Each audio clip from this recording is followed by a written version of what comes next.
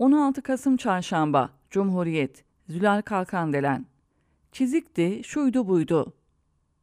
Türkiye'nin en büyük kenti İstanbul'un kalbi olan en merkezi meydanında bir gün içinde milyonlarca insanın gelip geçtiği ülkenin can damarında gündüz saatlerinde bir terörist elini kolunu sallaya sallaya bomba patlattı. 6 insan can verdi, 81 kişi yaralandı. Hepimizin içi yandı, ülke sarsıldı.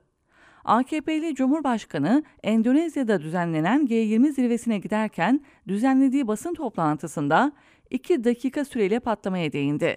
İstanbul Valisi Ali Yerlikaya tarafından kendisine iletilen son bilgileri aktardı ve dedi ki, bunun dışında böyle çizikti, şuydu buydu farklı rakamlar gelebilir. Maden cinayetinde yaralanan işçileri tane olarak ifade etmişti. Bombalı saldırıda yaralananları da rakam olarak andı. Fiziksel yaralanmalar çizikti, şuydu buydu denilerek geçiştirilirken orada saldırıya maruz kalanların yaşadığı ruhsal sarsıntı ne olacak? Ona ne isim bulunacak? O korku, dehşet ve travma hangi kelimeyle anlatılacak?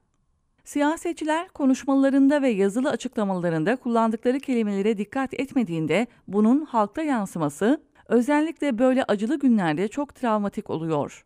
Şehitlere kelle, şehit babalarına karakteri bozuk diyebilen bir siyasetçinin acı içindeki vatandaşların yaşadıklarıyla hiçbir şekilde empati kuramadığı açıktır. Bu ifadeleri iktidar dışında bir siyasetçi, mesela Kılıçdaroğlu kullanmış olsa, yandaş medyanın atacağı manşetleri nasıl bir linç girişimi başlatacaklarını bir düşünün. Ama söyleyen Erdoğan olunca hiçbirinden çıt çıkmıyor. İstanbul'da kar yağdığında bir restoranda yemek yediği için İmamoğlu'na iktidar mensupları ve yandaş medya günlerce saldırmıştı. Aynı yandaşlar İstanbul'da bombalı saldırıdan sonra basın toplantısı düzenleyip Endonezya'ya giden Erdoğan'ın orada karşılanma görüntülerini görmezden geldi. Erdoğan yanında Emine Erdoğan'la birlikte havaalanında yerel giysileri içindeki kadın dansçıların gösterisiyle karşılanmış. Böyle bir görüntünün terör saldırısında kaybedilen canlar için yas tutan halkta yaratabileceği yıkım düşünülmemiş. Dans gösterisine Erdoğan'ın konuk gittiği ülkenin yetkilileri hazırlamış olsa bile Türkiye'den Dışişleri Bakanlığı ve Cumhurbaşkanlığı görevlilerinin devreye girip İstanbul'daki saldırı nedeniyle programdan çıkartmaları gerekmez miydi? Böyle bir görüntünün terörle sarsılan bir halk tarafından nasıl algılanacağını düşünüp müdahale etmeleri gerekmez miydi? Orada neşeli bir ortamda karşılanan bir muhalefet lideri olsaydı yandaş medya neler yazardı bir düşünün. Ama konu Erdoğan olunca hepsi görmezden geliyor. Çifte standart her konuda dikkatlerden kaçmayacak kadar açık.